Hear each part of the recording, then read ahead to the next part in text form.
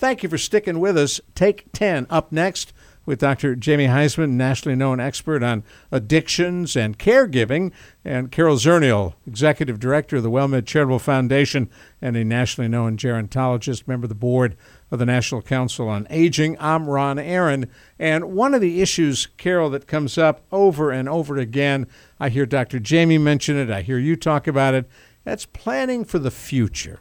Planning for the future. I was thinking about how we often talk about planning for the future and how when we have seminars, webinars that reach out to people to help them plan for the future, people do not come. They don't sign up. They don't show up. It's like the hardest topic of all to get caregivers to talk about planning for the future. So I'm just wondering, Jamie, are we being unrealistic? Is it possible to plan for the future, and why don't we do it? Well, here's the blunt. Yes, we're being unrealistic, but yes, we must plan for the future regardless. As you know, and you're talking to a person who thought he had all his plans laid out for the future and his life and his retirement, and now, of course, I'm a 58-year father of a 2-year-old. So, you know, man and woman plans, and God laughs.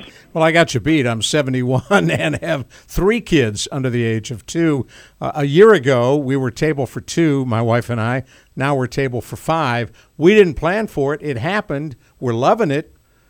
But what's next? Well, it's a curveball, Carol and Ron, definitely, and we're describing the curveball here. And planning for the future, I do think, is important, irregardless of the examples Ron and I have given about our own personal life, because actually when you do have a plan, I mean, it's reasonable to feel safer, and safer obviously about the activities that you're going to engage in, about things to do for your loved one who has maybe a chronic or terminal illness, and certainly plans about yourself so you have 2 feet on the ground as well. Well, and I was thinking, I think you really hit it on the head. When we're planning, it's a safety net for us, and it's a safety net for our loved one, so that we know our loved one is going to be taken care of if something happens to us or if something happens to our loved one.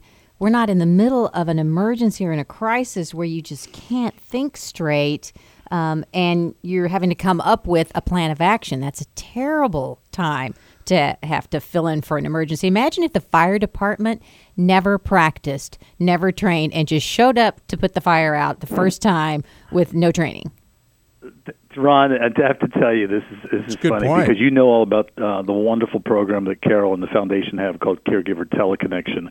Well, today it was all about emergency preparedness, and I was fortunate enough to be able to facilitate the hour. And Carol, you're so on target here, because I mean, we were talking about these giant, hurricanes and earthquakes that could happen, fire, tornadoes, and really, it's so relative as to what an emergency actually is. And so having a plan, whether it's a huge plan for evacuation or just a plan around Murphy's Law where if it could go wrong, it will, is important. Interesting that you bring that up. We're in the process of completing adoption papers, and one of the documents that my wife and I have to complete at the direction of Child Protective Services is a disaster plan. What happens if a tornado hits your house, or a flood hits your house, or a fire takes your house down? What's your plan, and how do you protect your children? Well, see, and as a caregiver, there's so much planning that goes into when you're dealing with children. You're planning for their education, you're planning for their future, you're planning adoption, and we don't stop in middle age and re-ask those questions for the people that we're caring for in our life who are adults. Well, in many cases. Yeah, that's a great segue into who actually helps us do this planning, because we all have to agree that planning is a must. I mean, let's face it, maybe it will work and maybe it won't be fiction.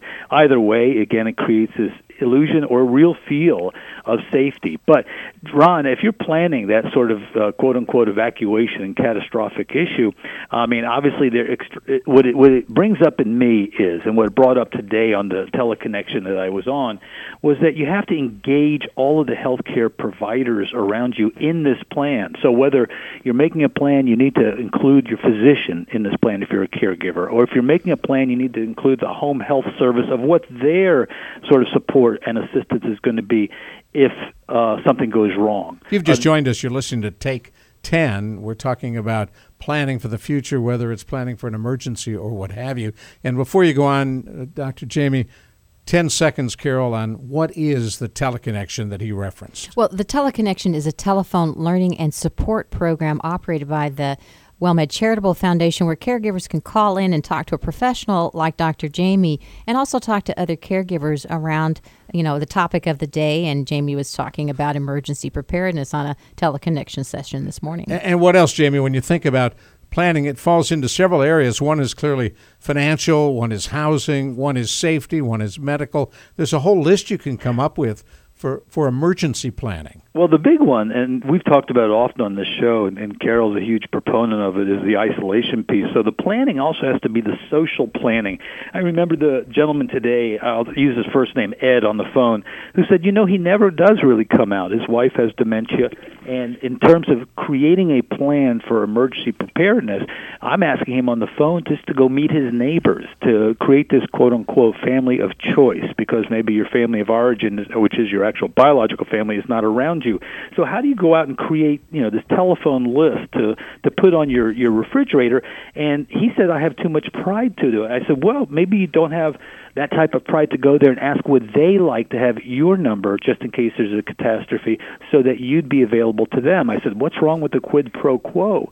And so when he saw that and he understood that, he says, yes, you're right. Well, and I think that what you just said is important, because I'm wondering how many people, when we start talking about planning for the future, and if you're a caregiver, probably most of you thought about your care recipient. How many of the caregivers thought, I need a plan for myself? That we're talking about planning for the future meant planning for the caregiver.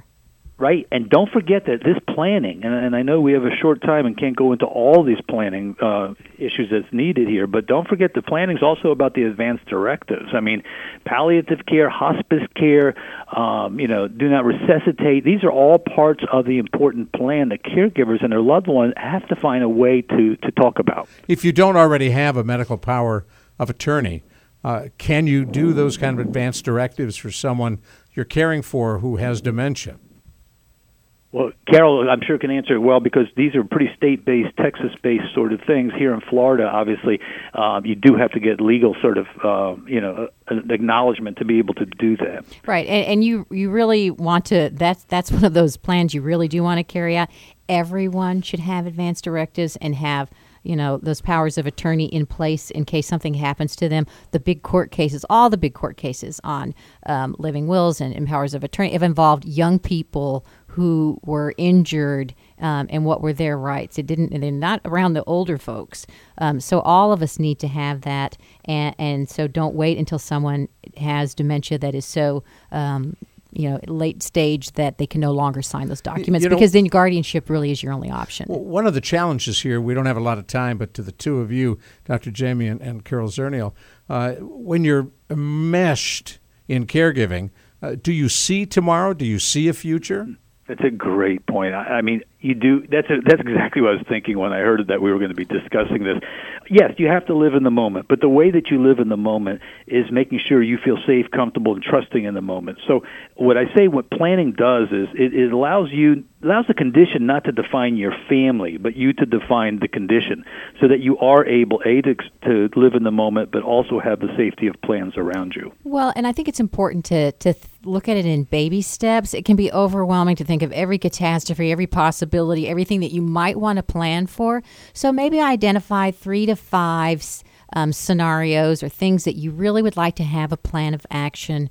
Work on those, get that down, and just take them one at a time, so that you're doing a little bit at a time rather than this giant thesis proposal kind of a project where you're putting all these papers together and everything together at one time. And Carol, you would agree to go to the family members and make sure they're part of your plan. Well, that's it. Yeah, you've got to talk to the other family members. Having a secret plan is like having no plan. All right.